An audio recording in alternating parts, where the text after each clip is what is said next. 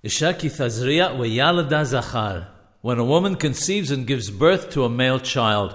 The acronym of the Hebrew phrase ki Tazriya weyalda zachar contains the letters of the word zechuth, merit. The righteousness of the sons depends mostly on the wife.